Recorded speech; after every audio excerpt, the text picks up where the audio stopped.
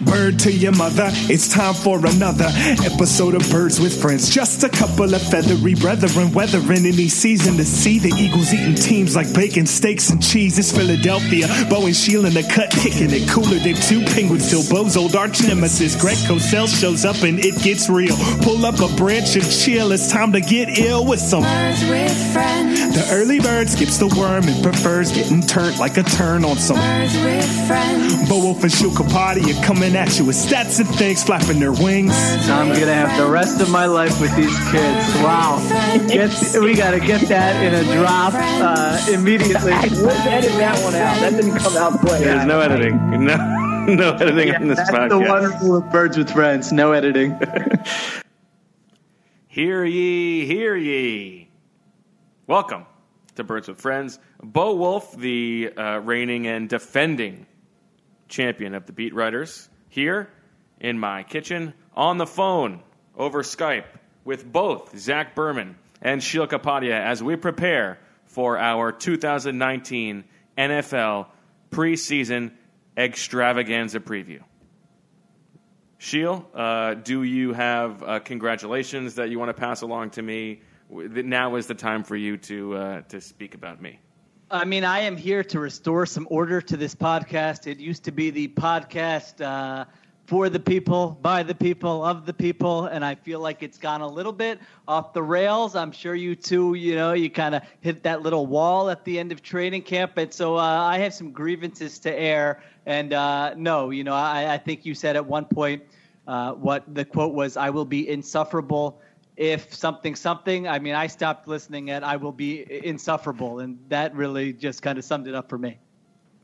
Now, that is spoken as someone who has never won the roster prediction championship. So, well, no, that's not really true. Sure necessarily why anyone should take your opinion with any validity here. I can see how you're in your little bubble and might not have realized that in 2015, when I was on the new beat for ESPN.com for roughly a week, I may have been crowned the winner of the 53-man roster projection, really just striking fear into the heart of my fellow beat writers out there in Seattle. That is a good way to show up day one, punch somebody in the nose, and make sure nobody comes at you again. That's my advice to any kids, getting ready for their first day of school this week. Make sure you go in and knock a few heads the first day, and then you should be fine for the rest of the year, right? Are you asking for confirmation there? Yeah, why not? All right.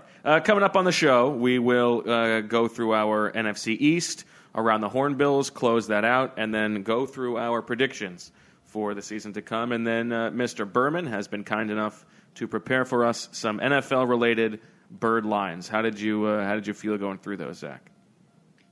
They were fun to do. So we have we'll go with a few standard ones that Vegas created, and then I have some homemade lines that all have Eagles relevance, and they're league lines that have Eagles relevance and have Birds with Friends relevance. So I think both you and Shil, and hopefully our listeners, most importantly, will enjoy those.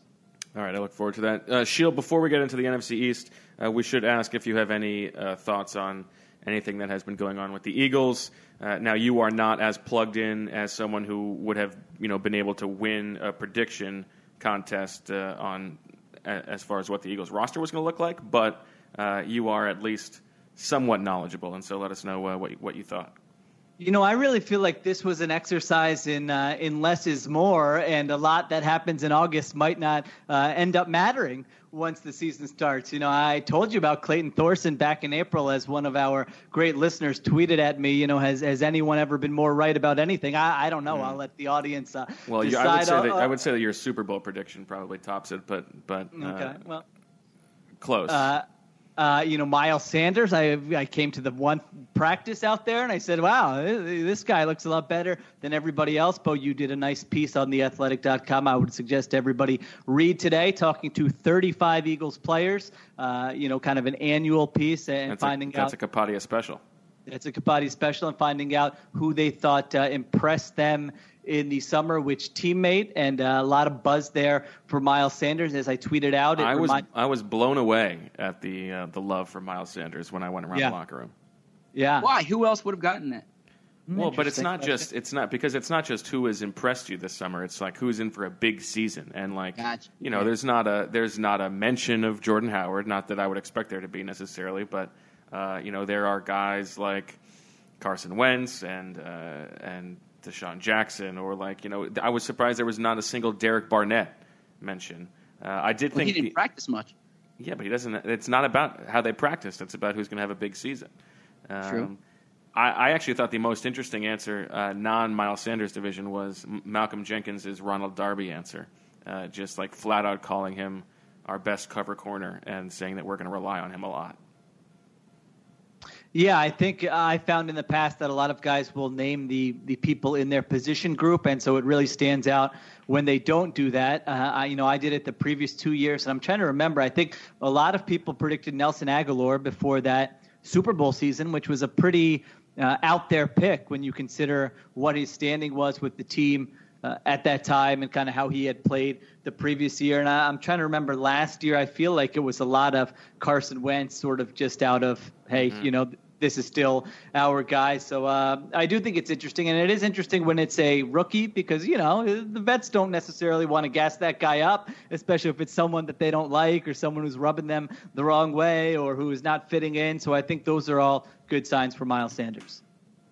I looked at the last two ones that you had done over the last 2 summers, Sheil. 2 years ago, it seemed like the locker room did a good job. They pegged Nelson Aguilar as the main guy, and that was a bit of a surprise when it did actually come into fruition. Last year, it was not quite as effective. I think there was some Wentz and then someone else who was not necessarily beating the doors down. But there you go.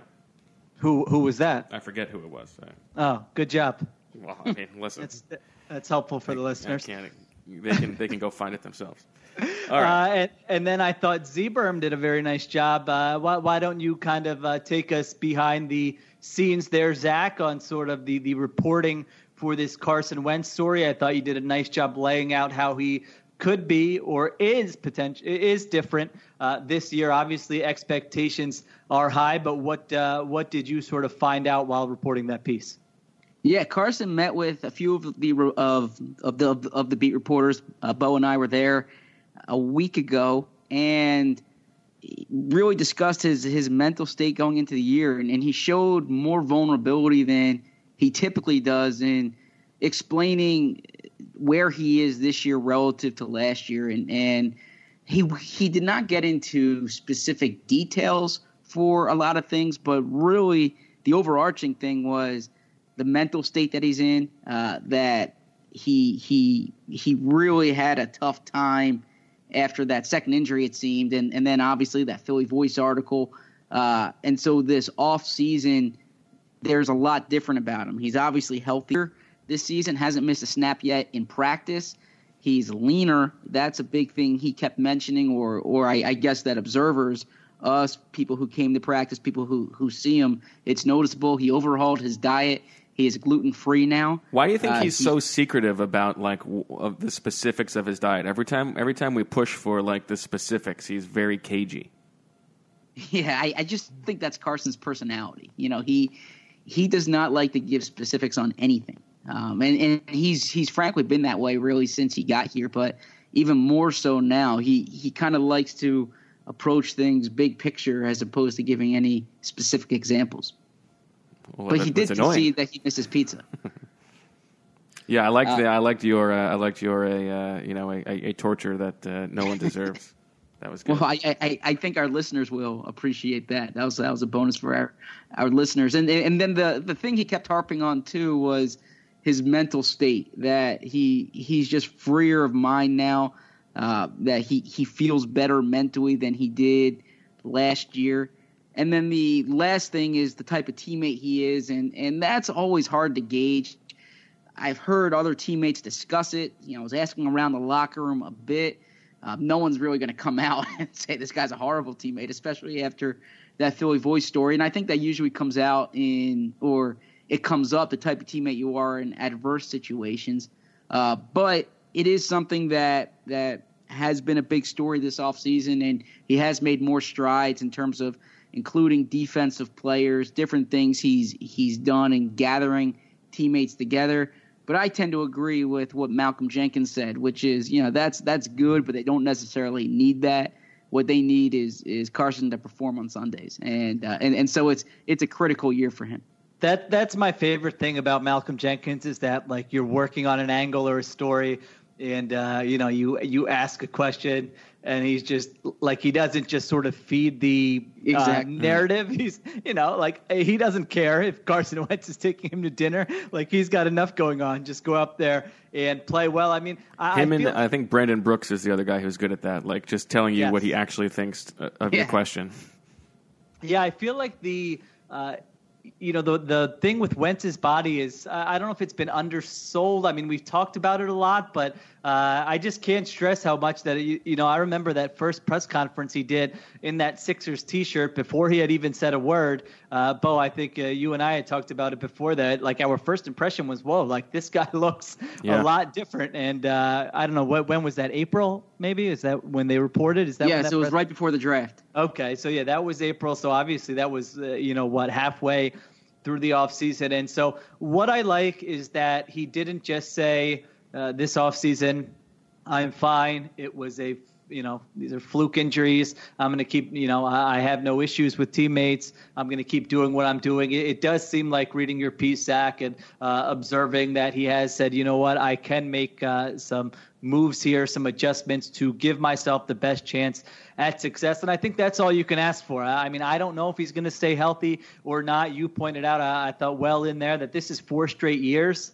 right, where he's had some type of injury that he's dealt with that has kept him out at least a little bit. And so that's, as he said, it's basically going to be a storyline until it's not a storyline anymore. And I think in one of the posts we did where we all did those over-unders for the Eagles, I was trying to find other quarterbacks who had these injury issues early in their career, and then they kind of got over them. And I think Matthew Stafford was the one example where I think his first 2 years in the league, he missed like double-digit games, and then I think he didn't miss a game for the next 6 seasons. And then, there are the other guys who just have been healthy their entire careers, and then there's the other end of the spectrum with guys who just never get over it. So it's impossible to predict. It's quite frankly, a little bit annoying to discuss at times because you don't really have a good answer or good insight. But I thought at least he's taking the right steps to give himself a chance.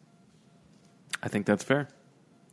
Last thing before we move on to the NFC East, Shield, did you want to weigh in on the discussion over Howie Roseman and the use of mid-round picks and whether or not it has been reckless, or did you not even get to listen to that episode? No, I did. I listened to it today. Well, I'll start with I like coming at it from your angle of, regardless of past success, we should be looking at all these moves with a critical eye. And so I'm totally on board with that and agree with that. I think in terms of the actual discussion, I was probably a little bit more on Z-Berm's side. I don't think that I would describe it as reckless. I think I had a different take on the Golden Tate trade when you look at the lesson. Well, we know that you had a different take on the Golden Tate trade.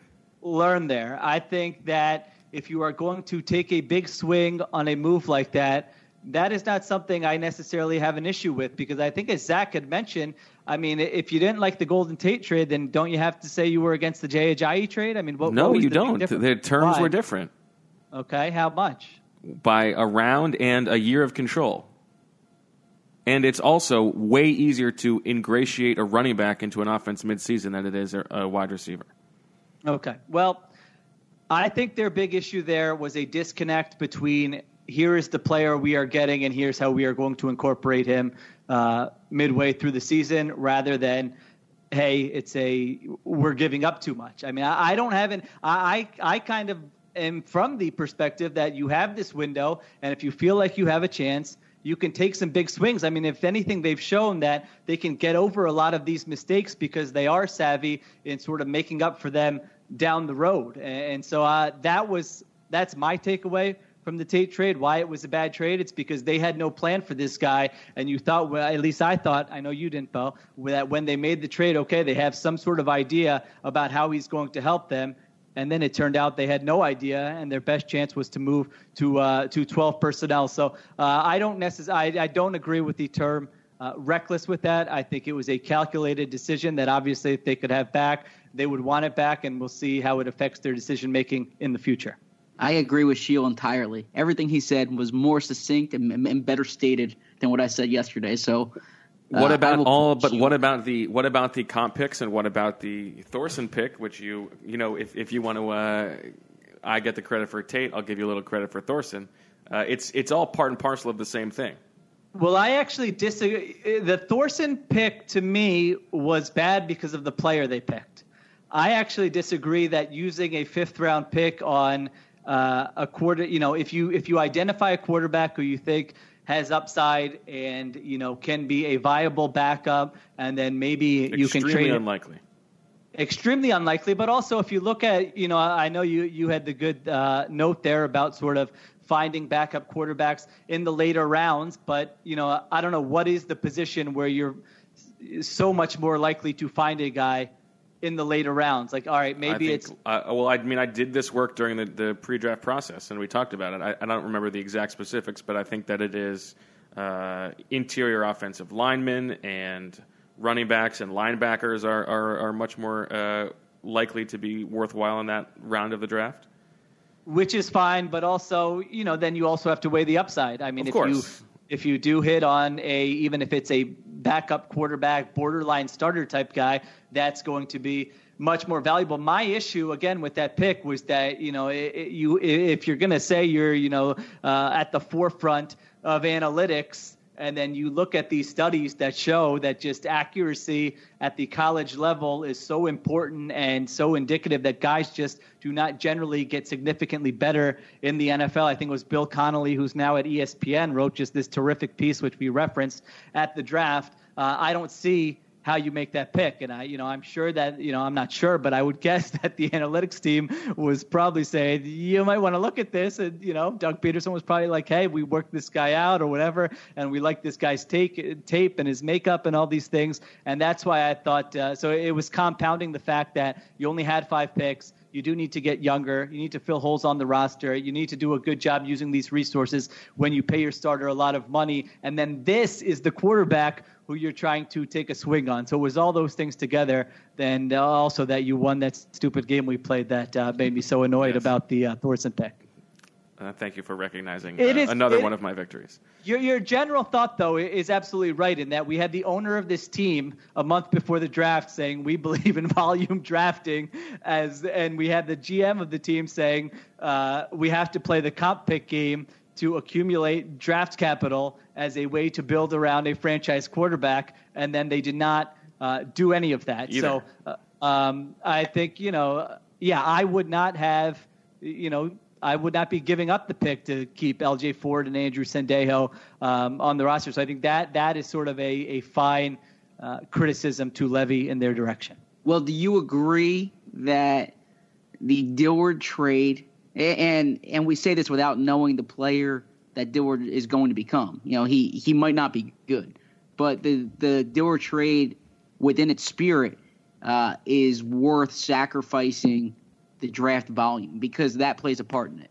I do, and I agree with you, and I think Bo agrees with this too, that when we talk about draft volume, yes, we should not be just looking at overall picks. I mean, if you're taking 3 guys in the 7th round, like, who cares? Those could be undrafted free agents. I do agree that volume, I don't know what the cutoff is. There's probably a good study to be done. Is it the first 2 rounds? Is it the first 3 rounds? Is it the first 75 players, first 100 players? Whatever you want to say, I think just kind of observationally, I would say, accumulate as many picks as possible. The first 2 days of the draft is probably more important than overall volume. And, I think that's something that's probably worth exploring more. But, I think, as you said, if we're going to rip the Texans, and rightfully so, for not having the foresight to know that they kind of to stay ahead of the Eagles to grab Dillard, then you have to give the Eagles credit probably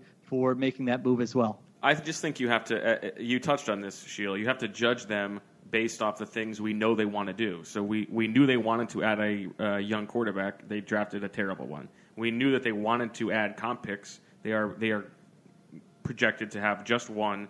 Who knows? Maybe they'll cut one of these guys during the season and it'll increase. Like, they didn't say it, but I feel extremely confident that the Eagles probably wanted to move down from the Arcega-Whiteside pick, right, and pick up some extra selections after having the Dillard trade. They were unable to do that.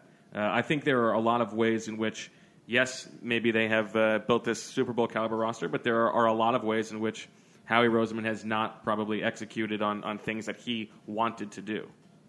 Yeah, I think we have to look at it as a larger sort of, I don't know if it's a year from now or 2 years from now, but I just feel like with some of these things, there's a way to get out of the hole and accomplish your goals while you're also like you said. I mean, I don't think it would shock any of us if they what is it they can get rid of LJ Fort by what week and I think get before that back? week 10. I think that's what it is. Yeah, that would I don't think that would really shock any of us if that's the case. So maybe in week 11 we're having this and it's okay, well they got that pick back at least, and there could be things next offseason to sort of make up for it. Let me ask you guys this quick hypothetical. If they don't make that trade, if they stay at 25, who are they taking? Good question. I don't have the thing in front of me. Do you have a name you think they would have taken? No. So I'll give you the next few picks. And so it was Dillard at 22, and then it was Titus Howard, Josh Jacobs, Marquise Brown, Montez Sweat, Jonathan Abram, Jerry Tillery, L.J. Collier, DeAndre Baker.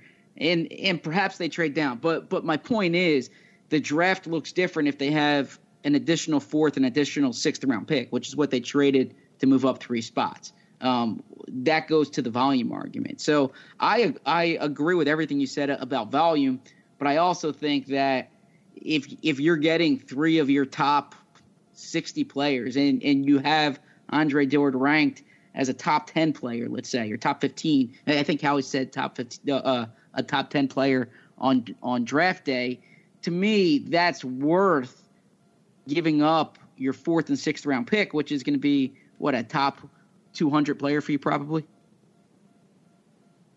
Yeah, I mean, I think that looks like it was a great move, and I think at the time even, I think we thought that was a fine move to make. Yeah, I agree with that. So that's my only point about volume is that I agree with everything Bo said, that you need to judge them based on what they say their plan is. That being said, you're not doing your job well if you're not nimble, if you're not opportunistic. It's totally like if you do if you're doing a fantasy football auction and all of a sudden a guy goes under budget and you swoop in, that's part of management there. So I don't kill them for that. No, but I also think I'm not killing them for that either. I think that was the right move. I think that speaking to your nimbleness, they could then have been able to create extra picks elsewhere. But sure, okay, there we go. Yeah, no, I think it's true that they need to get younger and they need to be smart with building around Wentz. And you are right that some of the moves we have seen don't indicate that. But again, I also think, all right, let's look at this maybe a year from now. It could look different. Certainly 2 years from now, it could look different. The other thing that, I had, I don't know, is there more on that? Or I had another note here on the roster I was going to ask. Go for it. I was just going to add that there was a weird moment in Doug Peterson's press conference yesterday where he made it sound like perhaps Clayton Thorson chose the Cowboys practice squad over the Eagles practice squad. When instead they signed Kyle Lauletta, but that turned out to be just sort of, I think, a miscommunication. It turns out that the Eagles did choose Lauletta. Okay. I was looking at Zach's write-up of all 53 players, and the one thing that stood out to me is just sort of I think we came into the summer, maybe even the spring, thinking this is a deep secondary with a lot of answers. And I feel like going into week 1, and maybe this will change at some point, it really feels like they're sort of an injury away from kind of having some major question marks there. I know we've discussed the safety situation before, and okay, if McLeod goes down, then you move him on Avonte Maddox back there, but then you look at the cornerback situation going into week 1 and you're not deep there like you thought you were before, and Ronald Darby will be playing for the first time. So that's sort of the area that I have an eye on going into the season. And then as we've discussed before, how happy is Rasul Douglas going to be with his role? I know you guys said that you kind of anticipate that he'll rotate in there and play, but I feel like if there's going to be a problem area in the first month of the season that we're saying, whoa, they're really getting kind of lit up here, that seems like what it would be for me. Any thoughts, Zach? I agree with what Shields said. I think that part of that is, Cravon LeBlanc is a guy that they expected for depth. He goes down. If another corner goes down, they're really thin there. But I think most teams, if they lose two corners, if they lose two of their five projected, and Jalen Mills too is not back. Now those are things you plan for in the case of Jalen Mills. But if you're down three corners, not a lot of teams can survive it. I think that and this actually goes to the previous conversation too. Mike Sando has a good piece now on The Athletic about different executives kind of picking concerns for each team. And the concern that he identified with the Eagles is the potential health issues with the amount of older players they have. And as I was going through each player, it's just staggering to me how many of them I'm like, well, if he's healthy this year, because there's a lot of guys who have that question mark. And I know you can say that for most teams, but I do think it's more significant with the Eagles because of the amount of players who are either coming off injuries or who are on the tail end of their career. Well, and it comes up because when we go through these, teams and around the Horn Bill, we always bring up the adjusted games lost and stuff like that. And the Eagles, of course, were, according to Football Outsiders, the least healthy team in the NFL last year in adjusted games lost. But you can't just say that you can expect that to fully revert to the mean, because this is one of the oldest teams in football, and that's one of the reasons you don't want an old team, is because older teams tend to get hurt more. So the Eagles need to be pricing in that risk. I think they can't just, as we look at this team, we can't just say, okay, they're definitely going to be healthier this year, so they're going to win 12 games. That's true. I agree. All right. Well, in that case, we can move on. Let's start. Hold on. Before that, we really should have done this at the beginning of the show. We are 29 you're right. hours from the Birds with Friends meetup. I just shaved today. This is event move. You shave the head and the face the day before the event. I gave you this, didn't I? Oh, you did. Okay, I don't know. Maybe I don't know. You don't shave your head, but maybe the face. I think I think we had a DFOP who was looking for some minor tips on his way to a job interview, and I said shave the night before. Yeah, unless some of us, like, you shave the night before, then you wake up and it looks like you haven't shaved for 3 days. So maybe you're a little more virile. I am looking forward to this event and meeting our listeners, but I got to admit, I did not coordinate my shaving schedule around this event. I did not consider it that monumental. I think I did that for my wedding, but certainly not the Birds with Friends meetup. Well, listen, and this of course, goes. Zach will sign any books you bring, 50 Shades of Grey, whatever you've got, he will happily sign. That would be an odd signature. Pistolas del Sur at 7 p.m. Wednesday evening, food specials, drink specials, vegetarian options for my friends. We can talk about how Carson Wentz was totally out of line with his man card comment about cutting out meat, if you would like to do that. So we look forward to seeing everyone. If the turnout is bad. Does that mean you're not going to be buying a rifle scope off of Carson Wentz's Amazon shop? If the turnout is bad, we will not be doing, one of these meetups ever again. I can tell you that much. And again, thanks to Rich Bobby, the official events coordinator of Birds with Friends. Make sure you look for him. Also, a fellow bald man, although he's got a little goatee going, which I do not. But certainly offer to buy him a drink and thank him for organizing this. Should be a lot of fun. What's your guess as to the order in which the three Birds with Friends co-hosts are going to arrive? Well, you guys are closer than I am. I like to be fashionably late, maybe like a 12 minutes after. I don't know. Am I going to Uber? Am I going to drive and park? What's my move going to be? So I would think you guys should probably be there before I am. Yeah, but you're the one who's going to be working out the logistics, backwards heading in. That's true, and I sometimes do overcompensate and arrive to things very early and then sit in my car by myself, which I very much enjoy. All right, so look for Shields sitting in a car about a block away from Pistolas del Sur at 7:05 tomorrow evening. Yes, I look forward to it. Should be fun. Okay. Somebody called me out on this on Twitter, and it was true. They were wondering when I was asking Howie Roseman about Clapson Thurgood during the press conference the other day, I sort of paused, and it was because I was probably about to use one of the fake names and not the real name. But I did eventually catch myself. That's the kind of trouble this podcast can get you into.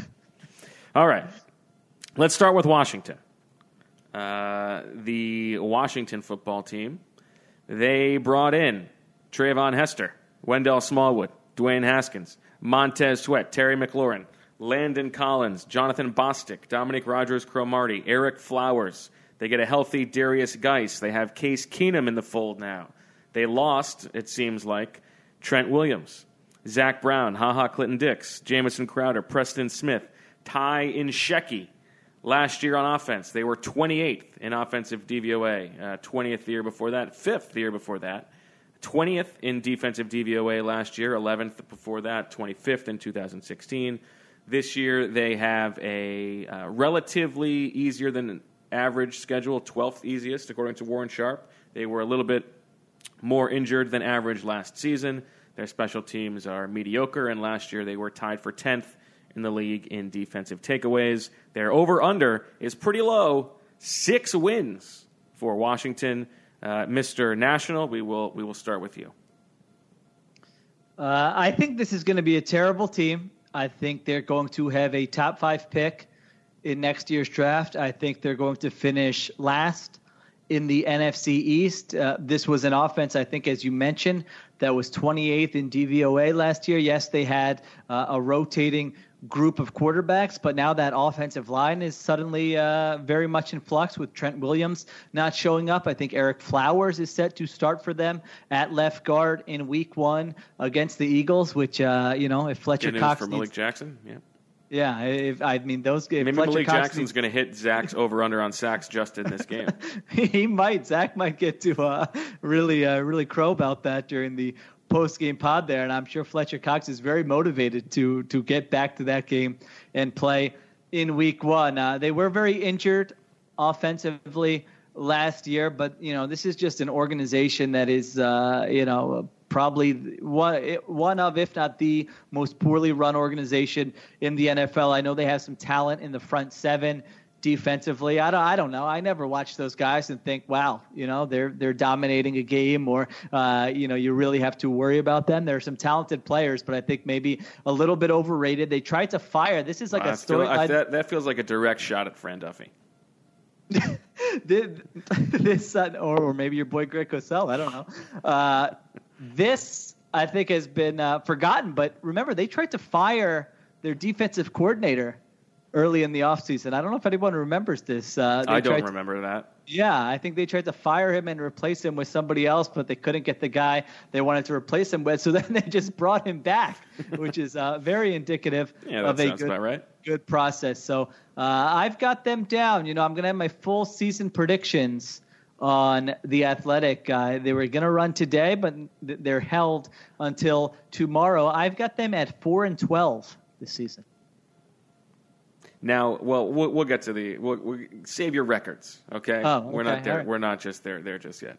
Tell me ahead of time. Zach, we don't have to talk too much about Washington because we will get to unpack the actual Week 1 matchup later this week. However, your big picture thoughts on the team with the racist name. I don't like this roster very much. Don't like their offensive line, like Shields said. Don't think they have these skill position players. Do like Darius Geis. I still think when Jordan Reed's on the field and he has a concussion, he's in the concussion protocol now, I believe. But I still think he will be later. He's a high level tight end, but I don't like their talent on the outside. They have Shields' old friend Paul Richardson there, and then defensively, I think they're missing some pieces in the linebacking core from a year ago that they haven't adequately replaced. I do like their defensive line. I think they've made some good picks there, in particular Jonathan Allen. Landon Collins, I like the player. I don't like the price. So, I do think there was an overpay there. You tend to overpay for top-of-the-market free agents. That being said, I agree that this is the worst team in the NFC. In the NFC East. And I would think that Haskins should play sooner rather than later. If you are going to have a top 10 pick next year, you want to see what you have in Haskins. I know you just spent a first rounder on him, but if you're drafting top 3, a quarterback's never off the table. That being said, I did like Haskins coming out of Ohio State, and I'm curious to see when he gets in there. If he's in there when the Eagles play Washington later on this year. By the way, you mentioned Paul Richardson, and the first thought I had was, and this goes back to the beginning of the podcast when I did that piece in Seattle asking, give me a teammate who's had a good summer, who you think is in store for a big year. He was one of the people who refused to answer the question. And I saw some people did that in your piece, Bo. My gosh, that just puts you on my list. Give me a break with this nonsense. Yeah, you've got a target on your back in terms of my criticism of you when you can't even answer such a simple question. Is it true that there is our lads right that their starting 3 receivers are going to be Paul Richardson, Terry McLaurin, and some guy named Trey Quinn? That's correct. They cut Josh Doxson, and they may have the worst group of pass catchers in the entire league. Yeah, who is even competing with that? Yeah, they're in the conversation for sure. Yikes. All right. The Dallas Cowboys, currently in the mix in terms of finally re-signing Ezekiel Elliott, it sounds like. Reports say they also brought in Robert Quinn, Randall Cobb. Kellen Moore is calling plays now. They drafted Tony Pollard, which they tell everybody about any chance they get. And they brought back Jason Witten, which I really feel like we sort of dropped the ball and not talking about Jason Witten enough on this podcast. They let Jeff Swaim go, so that's going to hurt. J.J. Wilcox, Alan Hearns. Last year, they were 24th in offensive DVOA, although they did obviously have a little bit of an uptick towards the end of the season once Amari Cooper got there. But the 2 years before that, they were a top 10 offensive DVOA. Last year, they were 9th on defense, all the way up from 25th the year before. This year, they have a relatively easy schedule, 10th easiest according to Warren Sharp. They were middle of the road in adjusted games lost, and they had bad special teams last year, and they were exactly in the middle of the NFL in terms of defensive takeaways. Sheil, if you were a Cowboys fan, would you care about Ezekiel Elliott, or you just think that he's going to be fine whenever he gets there? What do you mean? Would I care about how he's going to look when he plays? Do you mind if he's going to show up week 1 at like 250 pounds? I mean, he's never exactly struck me as like a workout warrior. I mean, I don't know. Are there photos somewhere where you're just like, wow, this guy's rocked up and one of the most finely tuned athletes? I mean, it might give me pause if I'm giving him $90 million that, that's the case. But I mean, I don't think he'll have like this long period where he needs to be assimilated into the offense. Is that the right word? Yeah, that's a good word. Okay. Are you expecting big things for Jason Witten? Well, if you read my 10 favorite bets, you know that the under on Jason Witten receptions, 39.5. Oh, that's huge. At plus 100. I mean, you're stealing. You're stealing if you take that bet at 39.5 receptions. I love that. Yeah, that's a great bet. 37 years old, and who knows how much he's even going to be on the field. So overall, I like their defense quite a bit. A lot of talented, young, fast players on that defense. I think they've been well coached for years with Rod Marinelli has kind of really gotten the most out of that group. And, of course, they added my boy Chris Richard from Seattle last year. So I think they're legit on defense, and I think that's going to keep them in a lot of games. My concern is that, everybody kind of points to new offensive coordinator Kellen Moore replacing Scott Linehan. Yeah, where is this evidence that Kellen Moore is some offensive genius? I think that's right. And, he may be good. I'm not saying he's going to be terrible or a bust or anything, but I feel like with a lot of these teams, we look at it and we say, oh, they made changes, or hey, they drafted 2 offensive linemen, they fixed that. Like, just because you change something does not mean you solved your problem. And certainly if he's doing a lot of things that are different, then I think that there certainly could be an adjustment period for this offense where maybe it really struggles early in the season. So I think that's a big storyline. I think if he can make a positive difference, they certainly can compete for a playoff spot. I think if that's not the case and there's sort of this 4-6 week period where everybody's unsure what they're doing and it doesn't turn out to be this huge difference maker, then I think they'll be on the outside looking in terms of the postseason. Zach, tell us about your thoughts on the Cowboys. Like this team, I think they're the butt of too many jokes. I think they're the butt of too many jokes in Philadelphia. I agree with what Shields said about their defense. They have a good defense. They have good talent there. You think Jason Garrett's a good coach? What's that? You're going to defend Jason Garrett as a good coach? I'm not going to defend Jason Garrett, but I think this team has. I mean, first off, I really like Amari Cooper. Amari Cooper has hurt the Eagles when he's played them. Just look at that, the fourth quarter and overtime last year. Really high-level receiver. Cowboys were a different team after they added him a year ago. I think Dak Prescott's an underrated quarterback. I don't think he's a $30 million quarterback. You really just are relentless in checking all the boxes for defending people who stink. No, I disagree there. I mean, I'm not going to pander just because I'm on an Eagles podcast. I think there's too much of that elsewhere. I think that they're a good team, and frankly, they're the defending division champs, and so they deserve to be talked about that way. They beat the Eagles twice last year. I think the Eagles are a better team than Dallas, but I don't think this is just a team you're going to walk over. I mean, this is a good team that beat the Eagles twice last year, and if Ezekiel Elliott's back and everything I'm reading is that he's going to be. I think that the addition of Cooper last year really changed things there, and so I think this is the second best team in the division. I think it's a 2-team race in the NFC East, and I don't think it's the type of thing where the Eagles can just show up and beat Dallas. Dallas is a good team. I think those are fair things to say, although it's probably unfair to your boy Eli Manning to say that the NFC East is a 2-team race. Let's go to the Giants. Well, one last thing on the Cowboys is just that this is not like a tangible thing, but the fact that they're going to have potentially Dak Prescott, Amari Cooper, Byron Jones entering the final year of their contracts, along with Jason Garrett. Just whatever the lame duck thing gets thrown around going into the final year of his contract, and Jerry Jones gets asked about it and just laughs and says, "Next question." It is sort of a strange environment for that team with so many people kind of having all this riding on 2019. It strikes me as a team that has some serious blow up potential, I would say, because of those reasons. Okay. The New York Football Giants, the classiest organization in all of sports.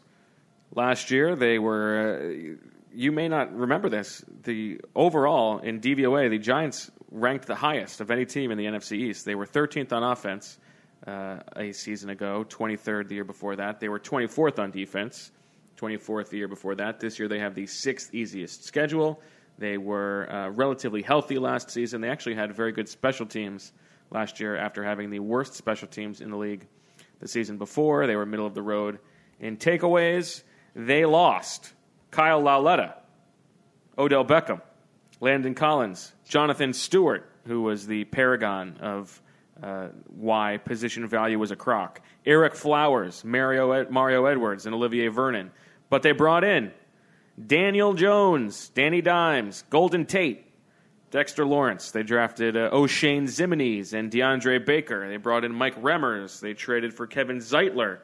They brought in Antoine Bethea and Marcus Golden. Their over-under is the same as Washington's. 6 wins on the dot for the New York Football Giants. Sheil, you are a devoted Pat Shurmur fan. Ha! How do you feel about the Fighting Football Giants? Well, I can't wait to hear how you feel about the New York Giants. I think they are better than Washington. I think that that is surprising. I mean, that was surprising when I was doing my research too, and I saw, whoa, they had a better DVOA than both the Eagles and the Cowboys. I did not remember that at all. Yeah, neither did I. So that was very interesting. But you just mentioned all the talent that they lost. I think they might have the worst defensive talent in the NFL. They may have the worst pass rush in the NFL. I mean, there is really no one up front there that you have to worry about or game plan for. And they were 31st in adjusted sack percentage last year, and that was with Olivier Vernon. So I think that's going to obviously be a huge issue for them. They were 13th offensively in DVOA last year, in large part due to Saquon Barkley, who, again, if you read my piece, Offensive Player of the Year, plus 2,000. I kind of like those odds. He's going to be getting a lot of work there. Their offensive line has been upgraded a little bit with Kevin Zeitler coming over from the Browns, and you would think that second-year player Will Hernandez could improve a little bit. It's not an elite offensive line, but I would say mediocre, maybe slightly above mediocre. Still don't think this is a good team. Obviously, it's a matter of time before they move on from Eli and throw Daniel Jones in there. I don't know what week it will be. Yeah, I think they're probably, well, I won't give my record because you told me not to. Who starts more games this year, Daniel Jones or Dwayne Haskins? I am going to say Dwayne Haskins. I think it might be Daniel Jones. What do you think, Zach?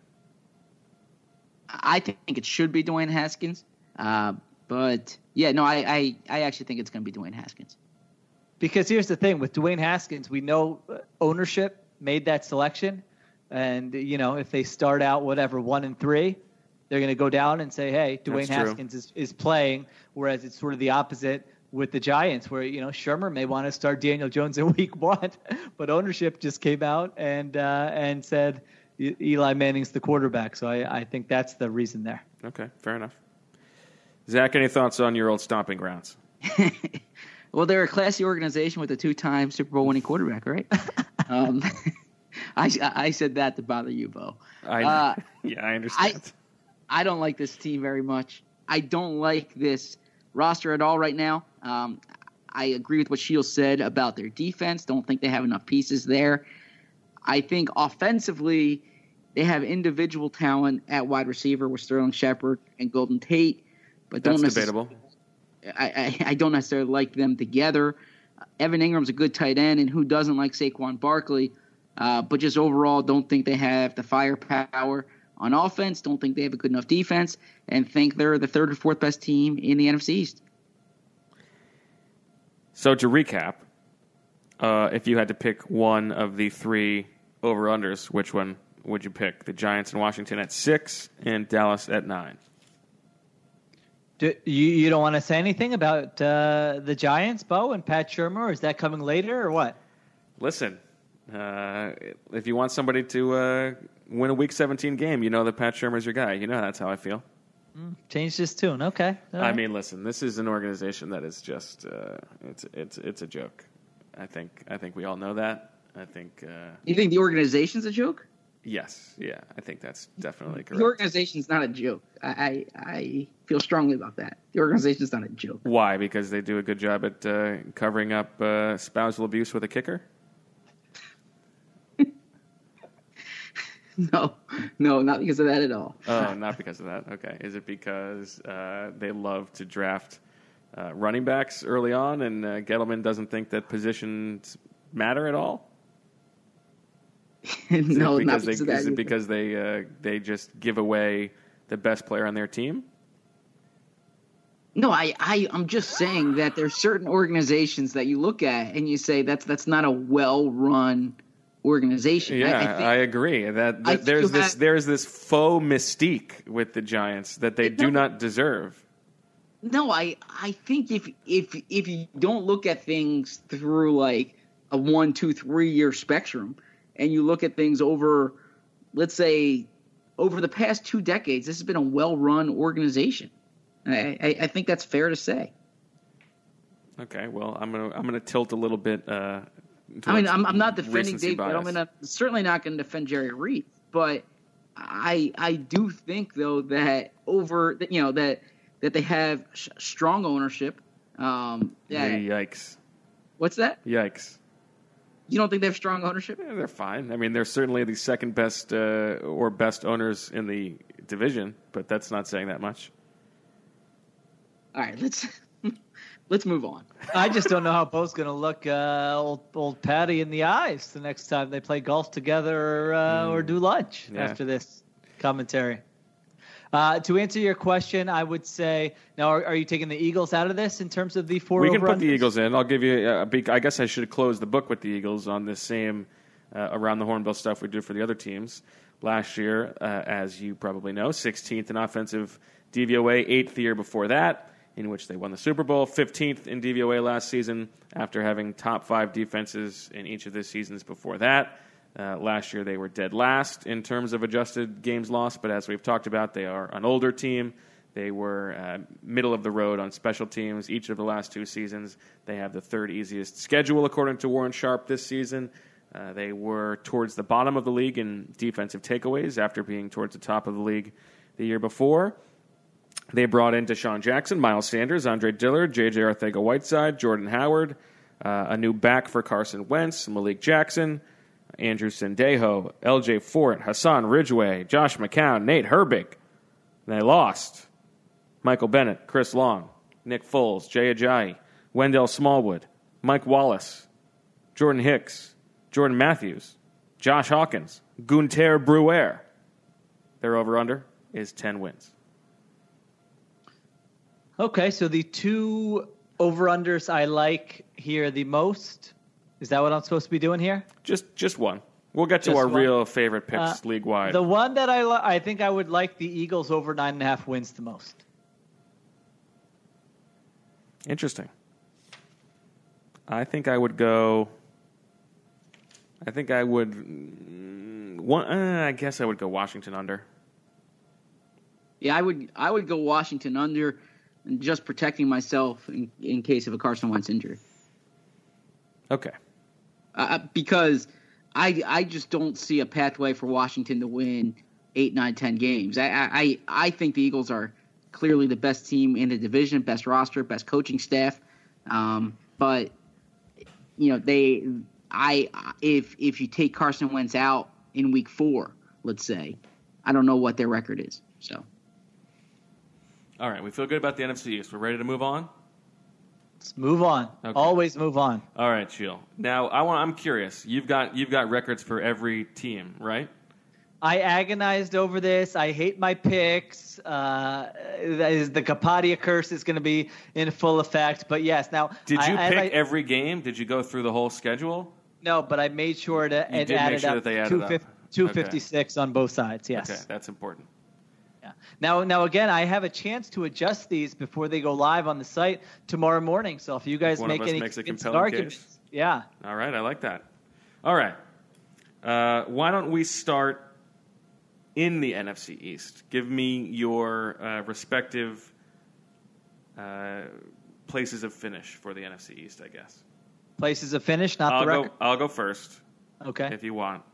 I don't have records for all of them, but I think that it will be Eagles in first, Dallas in second, Giants in third, Washington in fourth. I have the same thing. I have the same thing. Wow, everybody, huh? That's extremely boring. Well, I think the other divisions will probably lead to more discussion. Okay. How about the NFC North? This is the division the Eagles play this year, so some extra interest. I think we have talked a lot about the Chicago Bears and how I think they are primed for regression. I have the Detroit Lions in fourth, the Chicago Bears in third, the Green Bay Packers in second, and Kirk Cousins, the Melvin, leading the Minnesota Vikings to a first-place finish. Oh, you love Kirk Cousins this year. Wow. What a turn of events. Wait until we get to the playoffs. Okay. I think that's a very good roster. Go ahead. No, I have the exact same order. Really? I think you've, yeah. Wow. I have the exact same order as well. Really? All right. My Wi-Fi keeps dropping, so this is getting a little bit fakakta, but here we are. So, Zach, you also have the same NFC North record? I do. I know that it's better podcasting if we disagree on stuff, but this is good. I'm with both of you here. Can I give you a little nugget? Please. How many years do you think it's been since the Detroit Lions have advanced past the wild card round? I love that this is continuing to play into your now blood rivalry with the fans of the Detroit Lions. I'm going to guess 1992. Oh, okay. Well, I was looking for a, this many years, but okay. Zach, you got a guess? It wasn't during the Jim Schwartz era. I know that. And it wasn't during the Rod Marinelli era. I'm going all the way back to Wayne Fonts. Did he ever win one? It actually was 1992. I think. It was? Wow. It's been. You looked that up, didn't you? No, I didn't. They failed to advance past the wild card round in 27 straight seasons. I can't believe I hit that on the head. You're hot. You're hot. Wow. Okay. I've got. By the way, I don't know if my thing was accurate or not because I have the Packers and the Bears tied with the same record. So. Okay. Yeah. I think my general process in trying to pick these teams is just knocking down organizations that are very poorly run, and the Vikings trade of a 5th-round pick for that kicker who they then cut makes me want to knock them down. But the defense is very good. I think the offense will be better. I actually do like Kubiak a lot, so I think that they are probably the team to beat in that division, but.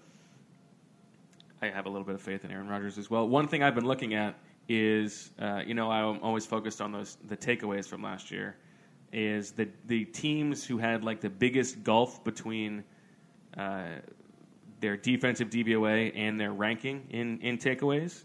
So, like, if there was a really good defense that didn't get takeaways, I feel like they're primed to get some, and the Vikings are one of the teams who really popped up, one of the top 3 ones for me there. So. I'm giving them a bit of a bump there. There you go. Okay, NFC South. I don't know. Should we keep this going? I feel like we're going to have a little bit of differences on this one. This one I agonized over for a very long time. I don't like my pick here. Okay, give it to us. I've got the Tampa Bay Bucs in 4th, the Carolina Panthers in 3rd. The New Orleans Saints in 2nd, and the Falcons at the top of the division, and I don't feel good about it. I have the Saints in 1st, the Panthers in 2nd, the Falcons in 3rd, and the Bucs in 4th. We have finally reached a division where we all disagree. Okay. I have the Saints in 1st, the Falcons in 2nd, the Panthers in 3rd, and the Bucs in 4th.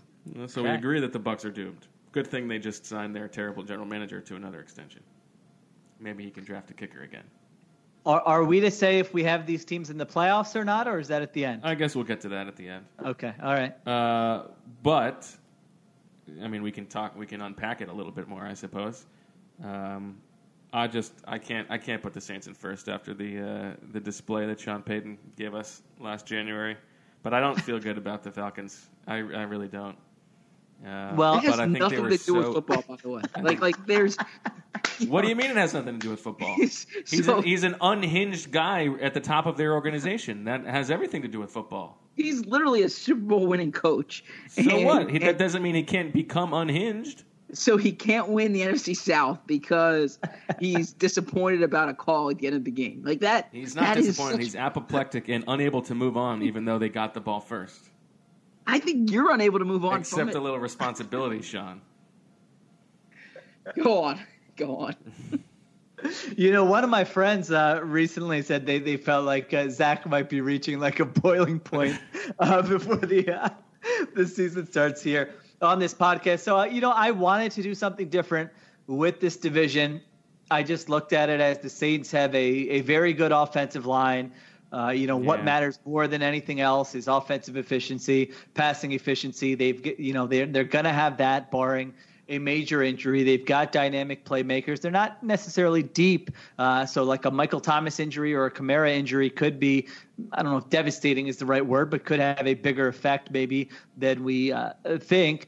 And then defensively, I don't think they're great, but they were pretty good after they acquired Eli Apple last year. And I like a team with some, we always talk about continuity on the offensive line. I like a secondary with some continuity, and they've got, basically the same players coming back this year. I think that really helps when it's sort of different coverages and playing zone and need to know where other guys are and what your rules are and all those different types of things. So I just looked at all those things and, I ended up going with them in first place. You love the Panthers though, huh? I had, the Panthers. Well, I would say if we did this like 2 months ago, I might have had them in first. I've become very scared in recent weeks in life in general, or just about the Panthers. Well, listen, daughter starting second grade didn't help my midlife crisis today, but the Panthers, I think, I'm just worried that Cam Newton's body may be breaking down, and like we might never see sort of the freak show Cam that we've seen in previous years. And so that obviously would doom their season. It doomed their season last year. If you tell me, hey, Cam Newton's going to play all 16 and he's going to be at 75% better of physically, just kind of physical shape of what he was maybe 2 years ago, then I would feel very good about them. I think they upgraded their offensive line. I think they made some nice additions defensively. I really like their front seven. I think they have different ways they can win offensively if he is healthy, but like it would not shock me at all if I'm getting bombarded with Kapadia curse tweets in like week 3 when Cam Newton gets injured. But he was back practicing already on Sunday from that foot injury he suffered in the preseason. The reporters there say he was able to get the ball downfield in practice, which is much different than an actual game. I understand that, but I feel like you got to mix it up with some of these teams, and so they were the team I decided to hang my hat on a little bit. I only just remembered that Atlanta took those terrible 2 offensive linemen in the first round, and now I feel even worse about my pick. Well, that was the example I thought of when we were discussing earlier about how, hey, people assume just because a team changes something. Yeah, that I agree with that. Better. I mean, I'm reading about their upgrades on the offensive line. Like you said, they've got 2 unproven rookies who may be starting from the get-go there. They finished 7th in offensive efficiency last year and then fired their offensive coordinator. I mean, is Dirk Cutter going to give them this massive upgrade? I don't see it. Dan Quinn is taking over the defense. They have a terrible pass rush. They can't get after the quarterback. So they were another team, though. As I was sort of agonizing, I thought, you know what? If all that matters is passing efficiency above all else, then you can make the case that the Falcons could easily win this division. Okay, you made me feel a little bit better. Z-Burb, you like the Falcons, right? I like them not as much as the Saints. I mean, I'm spoiling it here. The Saints are my pick to represent the NFC in the Super Bowl because I don't talk about spoiler alert. I just don't see many weaknesses on the roster. What about mental acuity for the head coach? I would take Sean Payton in a big game. Yeah, I mean, I think he's. You'd take him in a big game, huh? Okay. Yeah, he's won a Super Bowl, right? So you really put a lot of stock in with somebody having won a Super Bowl. Well, isn't that the point of the game, by the way? Yeah, but I mean, just because he did it once, I don't know. So did Bill Parcells. You think he could step in and lead another team to a Super Bowl tomorrow? Bill Parcells. Why was that your example? I think you put a lot of stock. What about Brian Billick? Okay, that's a better. Well, like example. what you do, Bo, I've noticed this is like you take one thing that happened, whether it's a decision, a moment, and you think that one moment reflects everything else that happens. Yeah, I think that's mostly accurate. But yeah, so I really like the Falcons. I like them offensively. I don't know if Chris Lindstrom's going to be good. You know, I think he's not going to be good, but and I do get worried about their lack of a pass rush, but I think they're going to be able to score points, and I think Dan Quinn's a good coach, and I think they have some pieces in their back seven that are going to help them out. So Falcons are my number 2, but I think this is the best division in football, or at least certainly in the NFC. Because I really like Carolina as well. I think that they've done a good job improving their skill position players. I'm interested in seeing how both DJ Moore, Philly guy, I got to give it up for him, and then Curtis Samuel, how both those guys look. And then obviously I'm not really buying this Curtis Samuel hype, I got to say. I thought he got a disproportionate amount of hype compared to DJ Moore, I feel like. I agree with that. Moore is like clearly the better player, and to me, the guy who, has the potential to really take a big leap and be really exciting. But I felt like Curtis Samuel was getting a little too much more buzz than Moore was. Well, so then quick question on that, and this is somewhat of a tangent, but I don't think so because it really connects to everything we're doing. Do you put stock into what your eyes show you at training camp, or because I'm reading every beat reporter, and like you guys said, it's like every day there was something on Curtis Samuel. Do you think that can be overblown, or do you think kind of what you're seeing in the month of August matters? I think it definitely can be overblown, specifically with a guy like Curtis Samuel, or like the jitterbug running back, or the wide receiver who's good with the ball in his hands, but is playing in an environment where he cannot be hit. So I am always sort of cautious, with like the Darren Sproles type or the Curtis Samuel type guy about too much buzz for them in training camp. Now, I agree with that, but I will add that the one I was equally as skeptical 2 years ago about all the buzz that Nelson Aguilar was getting, and I thought he was still going to be a total bust, but that turned out to be probably appropriate amount of buzz. So I think it can be worthwhile, but I think you have to take it with a mountain of salt. Okay. Mr. Kapadia, Dr. Kapadia, why don't we go to you for your former stomping grounds in the NFC West and let you sing the praises of a certain spiky-haired gentleman. Well, this is one where I actually no, I don't know that I changed the order. I did change the records based on some of the events of this past weekend, but I do still have the Rams in first place. I've got the Seahawks second. I've got the Niners third, and I've got the Cardinals fourth. Zach? I agree with Sheil. Feel strongly about the first two. Really didn't know how to order 3 and 4 because I'm really looking forward to seeing Arizona and Kyler Murray. But I just think that San Francisco has been stockpiling talent for too long that at some point it needs to translate to wins. But I feel comfortable with 1 and 2, and I really like Seattle. So this is a good top of the division, and the NFC is going to be real tough. If you don't win your division, it's going to be tough to get a wild card in this conference. One of the things that I feel very strongly about after having gone through this process is that I would like to stake my claim on the Rams not making the playoffs this year. Wow. Not making the playoffs? The Rams last year, that thing I was talking about, the disparity between takeaways and actual defensive performance. Rams were 3rd in takeaways last year, but 18th in defensive DVOA. That was one of the 3 biggest differences. They were the 4th healthiest team last year. They're coming off the Super Bowl hangover that Sheil loves so much. I think. Why do I love that so much? Because you think that's not a real thing, that teams shouldn't. You say that before? Oh no, I hate the rest thing. That may be a real thing. I hate the we got a late start to our off season because we played 2 more weeks than everybody else, and that's why we got off to a slow start. Okay, well, whatever it is, there is a real tangible effect. I hate a lot of things. Well, I know that's right, and so do I. That's one thing we can agree on. I think that Jared Goff is not good. I think we learned that. I think Sean McVay coach is scared. We learned that he's not good? Oh, well, he scored 3 points in the Super Bowl. How did you learn that he's not good? Did you watch the Super Bowl? So you're picking one game and saying he's not good based on that one game. Did you watch the NFC Championship? Yeah, it was against a garbage defense. That's actually not true. That's a good defense. Yeah, I think he's not good.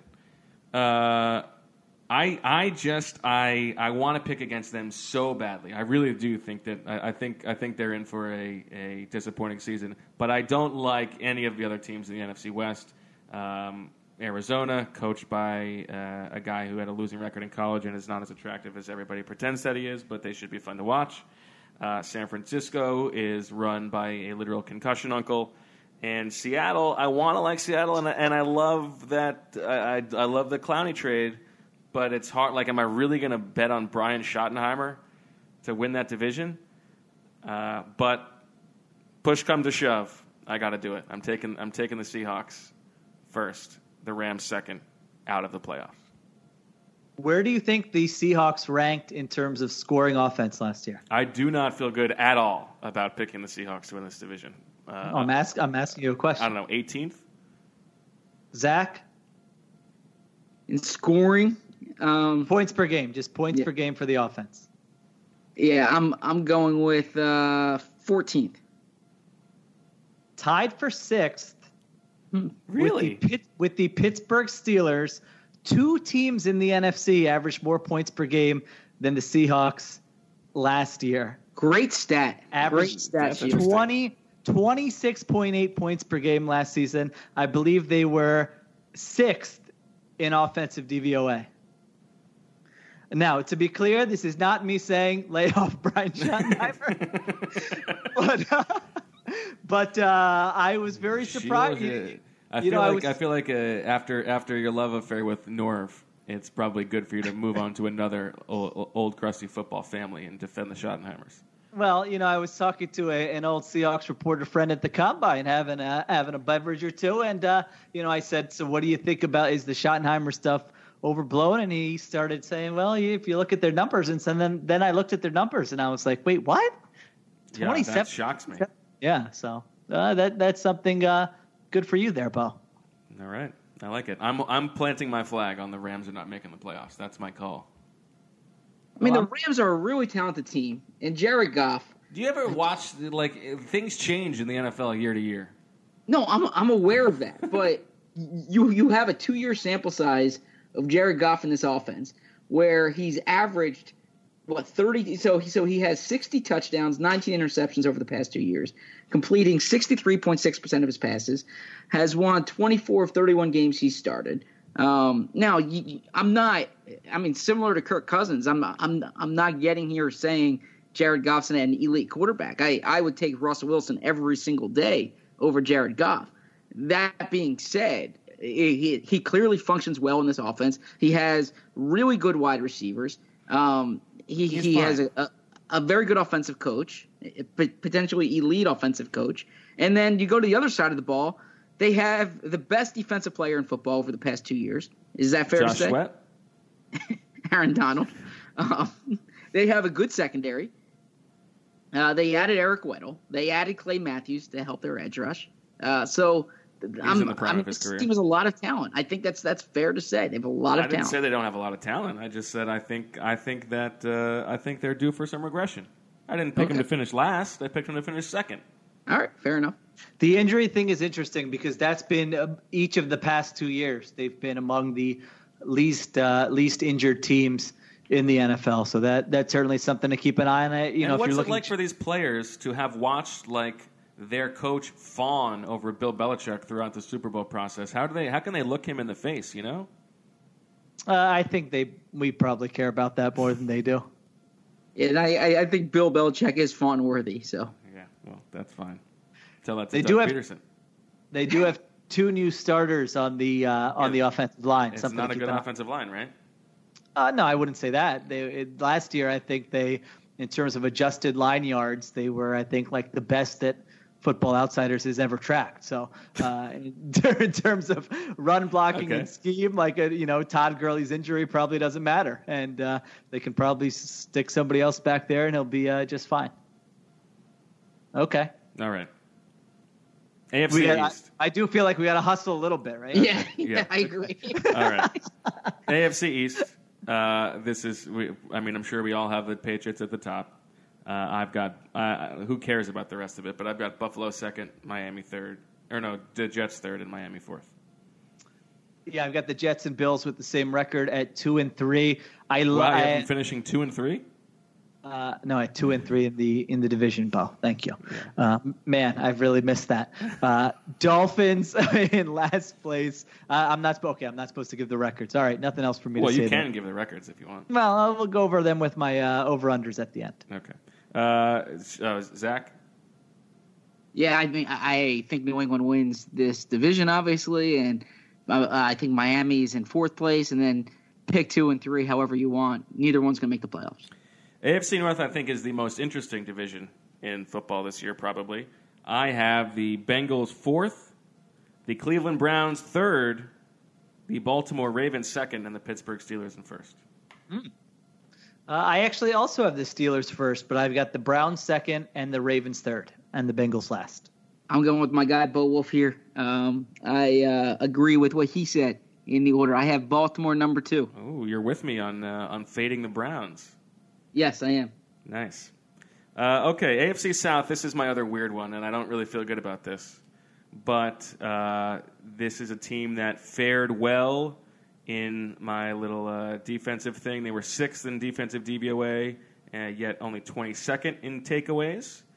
They were one of the 6th most injured teams, according to Football Outsider.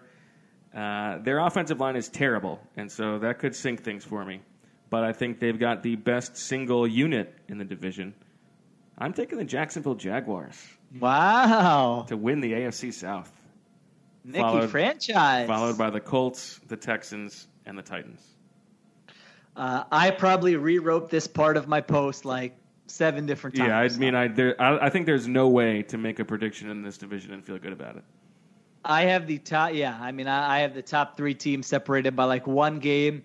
Ultimately, I didn't want to do it, but I ended up going with the Texans. I'm a big Deshaun Watson believer, and I just feel like if you start with Watson, a good left tackle, and an elite wide receiver, that's going to make up. You think they're going to get rewarded by the football karma gods for this? I am very nervous about that. I don't feel good about it, but that's who I ended up picking.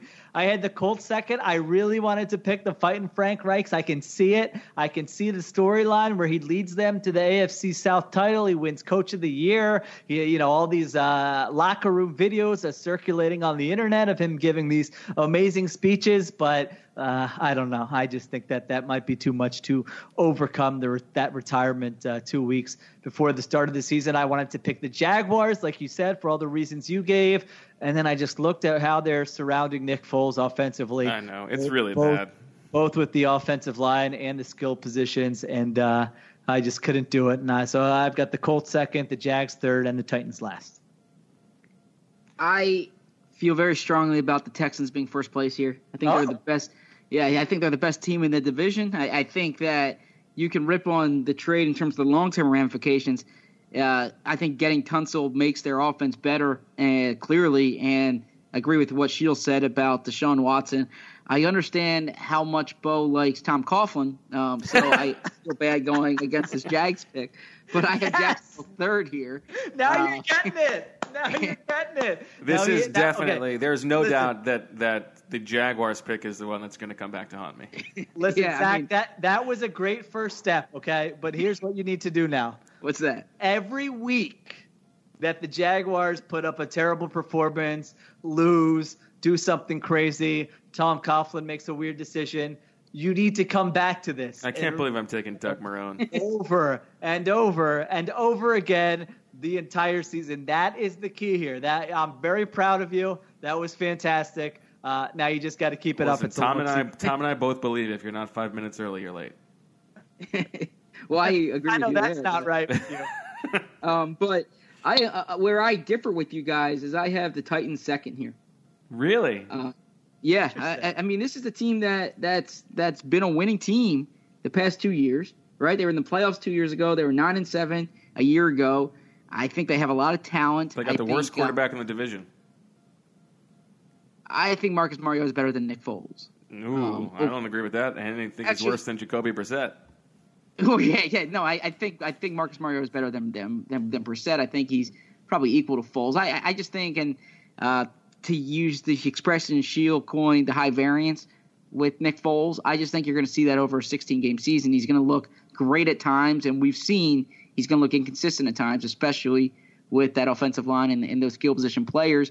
But I look at the Titans, and I say they're a team that's going to be able to run the ball. Now, not having Taylor Lewan the first 4 games, that's going to hurt them. But you look at what they did when they committed to Derrick Henry late last year. I think you're going to see a commitment to Derrick Henry from the beginning this year, and I think that's going to have a big difference. And then I don't know why that's so good, though. What's that? I don't know if that's a good thing, a commitment to Derrick Henry. With the way they play, I'm not picking them to win the Super Bowl. I'm picking them to be second place. Yeah, listen, I picked the Jaguars, so I can't honestly get on you for this at all. Yeah, so I'm going with Houston, Tennessee, Jacksonville, Indianapolis. Okay. All right, the AFC West. I do have the Chiefs at the top of the division, although I do feel like they are primed to get struck down by the Karma Gods after this whole Tyreek Hill nonsense. I think it's not going to work. I don't think the football gods are going to let it happen. I'm willing to buy in on the Broncos. I think the Broncos are frisky, and maybe that's silly, but because they have Joe Flacco at quarterback.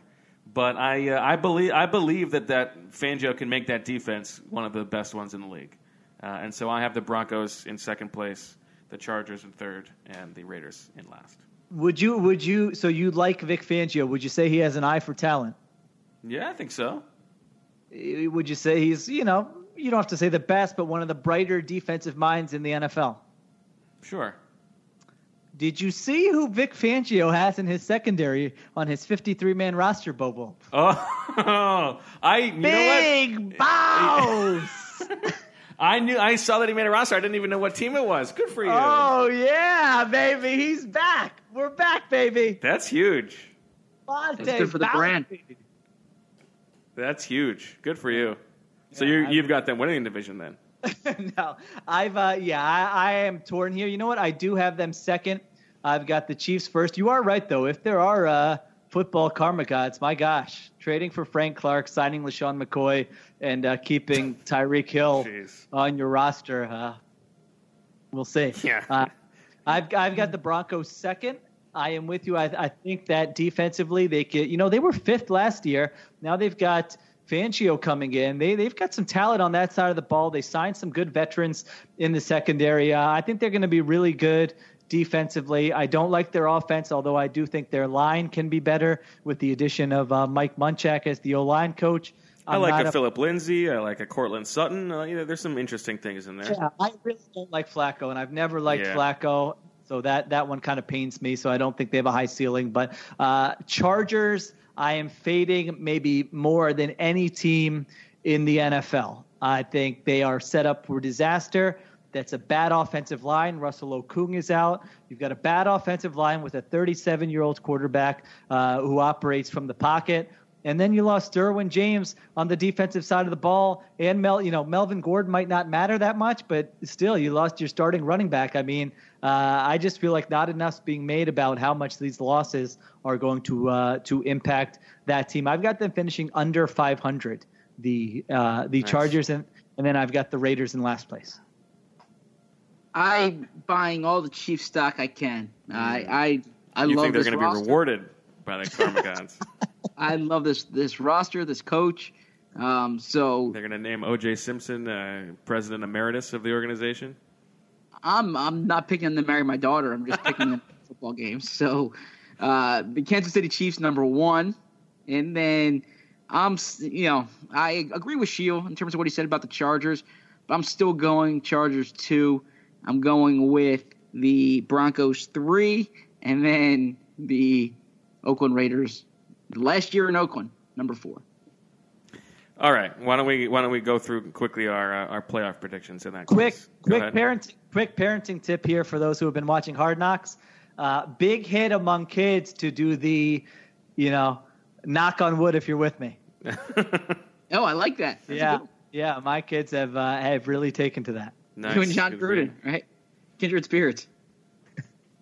Okay, how are we doing this? All right. Why don't you take us through your AFC first, Sheil?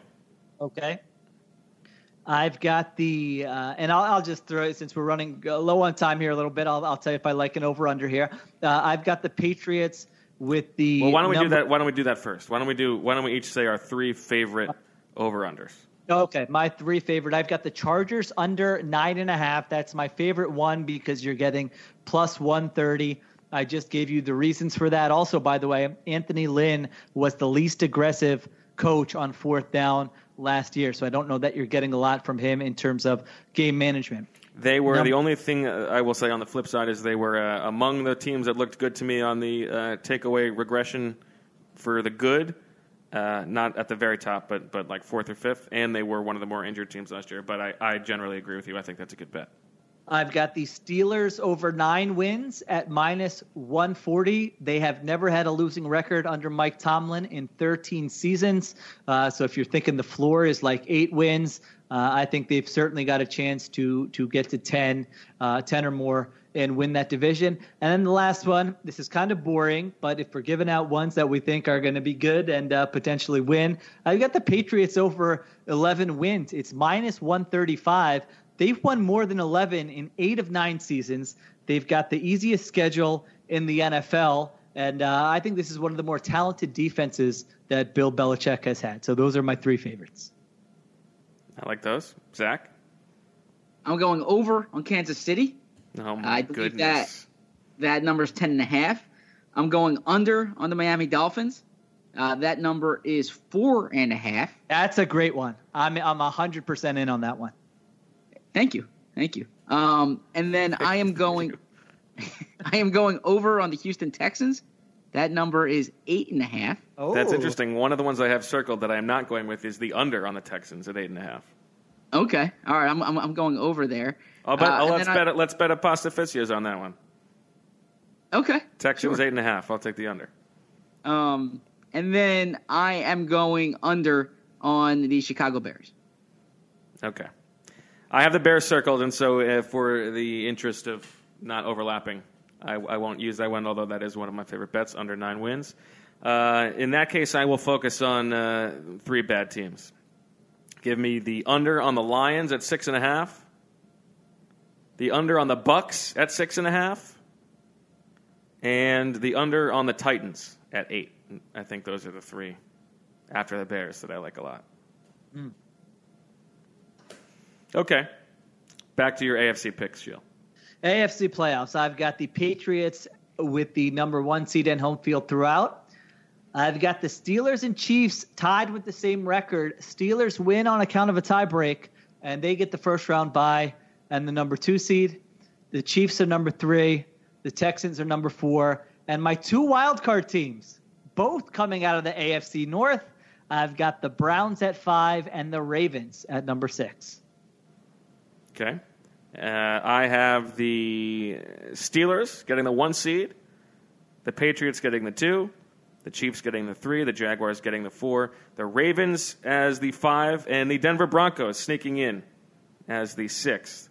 I can take you through mine, I guess. I'll then go the Chiefs over the Broncos, the Ravens over the Jaguars on the road.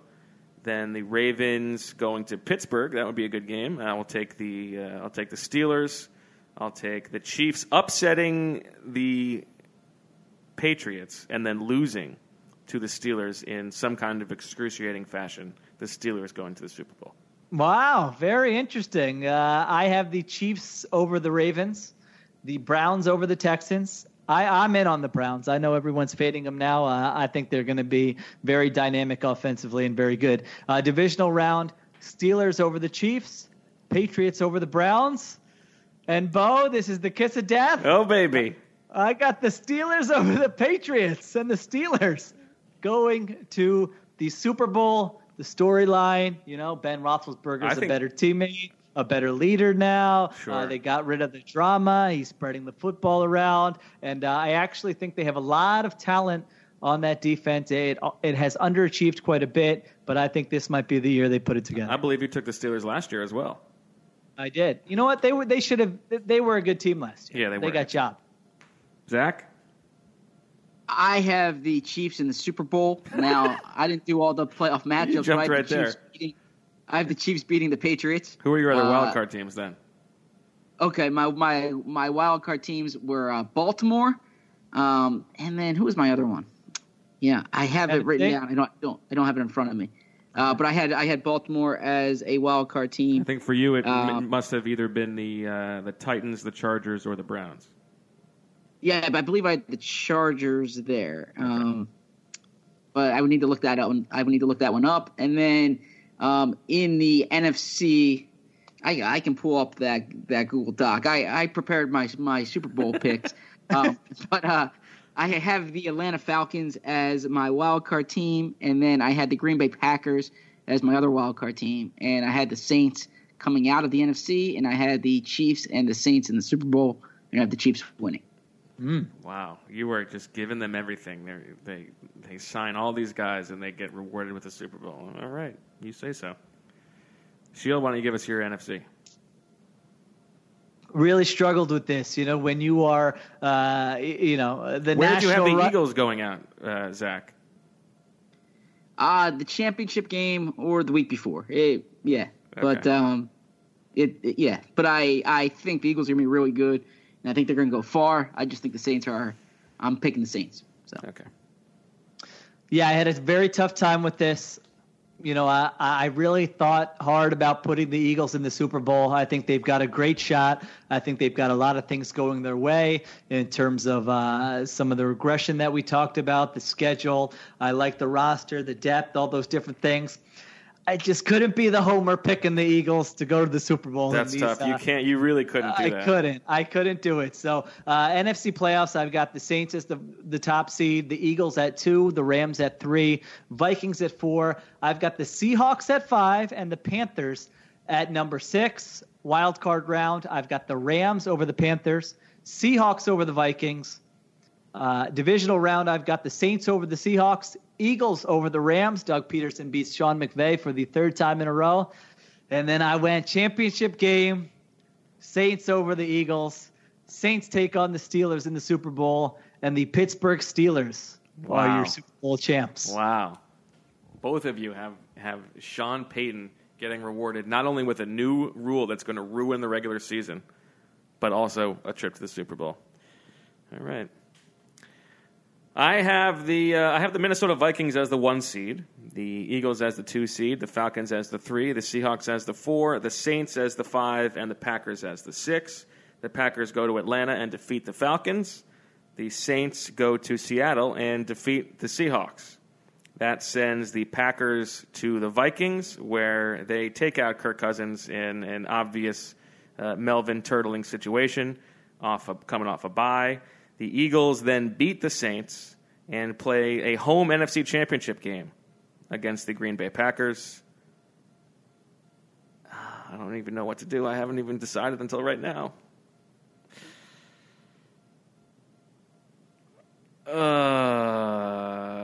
The Eagles win, go to the Super Bowl, and lose to the Steelers. Wow! Okay, there you go. Oh, man, I don't feel good about that either. Well, but here we are, as you say. Okay. Zach, you want to run us through some quick bird lines? Yeah, so we won't do the Vegas ones, but real quick, who's your guys' MVP, Offensive Player of the Year, Defensive Player of the Year? I would have liked to look at the betting odds, Sheil, on Von Miller or Bradley Chubb for Defensive Player of the Year if I'm fully buying into Vic Fangio. They were not bad. I don't remember what they were, but they were not bad. I don't really have an answer for the otherwise. Yeah, how about your MVP? MVP, Opeta. Mahomes is. By the way, Sheil, you told us you were ragging on us for talking about Herbig. He made the team. I listen. The official backup. What does he play? Center. Yeah. Okay, the official backup center of Birds with Friends. I think, you know what? I think I might have chosen Carson Wentz as my MVP. Nice. That's a good one there, and you can get good numbers too. He's plus 1,200. I think I would actually. This will come as no surprise, but I like the bet of Aaron Rodgers as MVP. Plus 950. Yep. Oh my gosh, I think you guys are way off on the Packers. I think that's going to be a disaster. I don't think those two are going to mesh, and I think they're looking at an 8-8 season. Just for the record, I wanted to get that out there. I just think that the coach will be like Aaron Rodgers will be coaching the offense by the middle of the season, and that'll be fine. The MVP odds I like. Wentz is I have him at plus 1,200. I like Baker Mayfield at plus 1,300. Deshaun Watson at plus 2,700. But maybe the best long shot I like, Ben Roethlisberger. If I'm going all in on the Steelers, that's a good one. Plus 2,900. Some nice odds there. That's a good one. So let's go to these lines. These are homemade lines. Eagles or Birds with Friends related. Okay. The first one is Chicago Bears field goals made or Eagles 4th down attempts. So both of them, I believe, were 23 last year. Both were 23 last year, huh? Okay. Did you say 4th downs made or attempted? 4th downs attempted and field goals made. I'm going to go with the Eagles. I'm going to go with the Eagles as well. I think Doug will try to get back to being a little bit more aggressive. So you're really not buying the kicking situation in Chicago improving. Well, I mean, even if it does, I certainly am not buying that. But even if it does, they could be. Who knows? They could have a better percentage, but make fewer total kicks, right? Sure. Yeah. Let me ask you this: how about Eagles double-digit wins versus Bears kickers used over the course of the season? I don't understand. Like how many wins over double digits, you mean, versus how many? Like, if you think the Eagles are going to have however many double-digit wins, that number versus the number of kickers the Bears use. So I have them winning 11 games. So that counts as 2.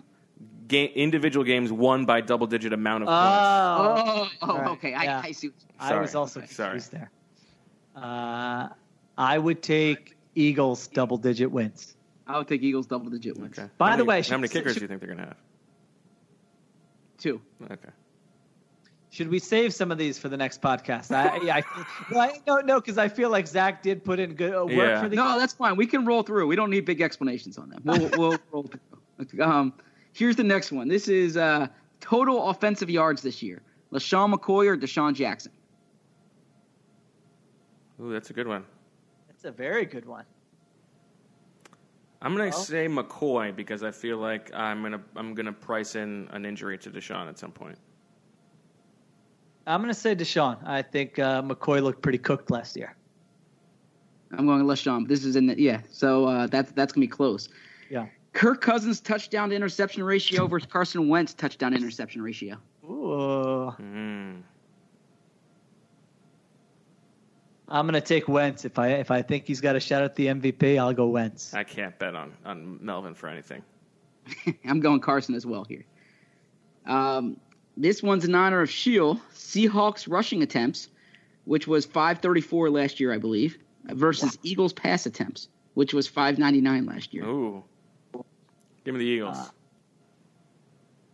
I am going to go Eagles as well. I'm going Eagles as well. Rushing yards, Melvin Gordon or Miles Sanders? Miles Sanders, easy. Oh, I like that one. Easy? Yeah. What do you think? Gordon's going to sit out the whole year? Maybe. No, I'm going to go Gordon. I'm going Miles Sanders, but I had a tough one there. I don't know which way. You did a good job. Yeah. All right. We have 2 more here. Okay. Nick Foles wins as a starter versus Jacoby Brissett wins as a starter. So this is not team wins. This is they're staying healthy, winning. It's wins of as a starting. It's a good one because you're saying that Nick has never made it through a full season. Mm-hmm. And the exception here is Frank Reich. So that's the Frank Reich bet. I was thinking about that, like the talk about the timing of the Andrew Luck retirement. If Andrew Luck retires prior to the Foles trade, do you think Foles is in Indy? Very good question. They have Great so question. much cap. They have so much cap room. Great question. I'm saying yes. I bet he is, yeah. Obviously, he would want to go there, right? Right. Sure. Yeah. I will say I'm going to go with Foles. I mean, I have to double down on my insane Jaguars pick, so I'll take Foles. Yeah. I'm going Jacoby here. I think that's a good bet. And then the last one, and this one is in honor of Bo. Josh McCown pass attempts versus combined wins this season of Matt Nagy, Adam Gase, and Chip Kelly. That's nice. All right, give it to me again. Josh McCown pass attempts. Pass attempts, okay. Versus combined wins of Matt Nagy, Adam Gase, and Chip Kelly. So that's like 5, 4, and 4. So. Oh, I love McCown. 13. Bet the mortgage on McCown. Yeah, give me McCown. Okay. And you think that's just mop-up duty, or you think he's starting a game? I Maybe think one game. The bet gives me both of those things. Yeah. So I feel good about either. If Wentz is lighting it on fire, then Wentz comes in for McCown comes in for mop-up duty, maybe a Week 17 start. If Wentz gets injured, then I win easily. All I need really is one start out of him. I would agree with you there. I just think there's more upside with the McCown bet. Yeah, I think that's true. Yeah. Although you might be able to make the case that if they are, although I suppose that they wouldn't have Sudfeld active, but I was going to say if they are all three active, you could make the case that if it's just mop-up duty, they would let Sudfeld have the playing time. Okay. All right. Marathon over. Marathon pod. I don't even know how long because it's been broken up into different segments thanks to my choppy Wi-Fi. But it's been an hour 52 minutes for us. Oh my God. So, thanks for listening. We will see you tomorrow night, hopefully, at Pistolas del Sur on East Passyunk at 7 o'clock. Zach will sign your copy of the Iliad. And Underdogs, the Philadelphia Eagles' emotional road to Super Bowl victory. Happy to sign it. And we'll have some food specials, some drink specials, and all kinds of good stuff. Sheil, any final words? It's weird that we both took the same team to win the Super Bowl. No, I had a lot of Birdsman things to get to, but I'm not going to get to them now. So we will discuss them later this week. Okay, and later this week, our Friday episode will be up on the app only on the Athletic. So make sure that you are sure that you are subscribing. For Zach Berman and Sheil Kapadia, I'm Bo Wolf. Thank you for listening and bearing with us. And as always, we love you.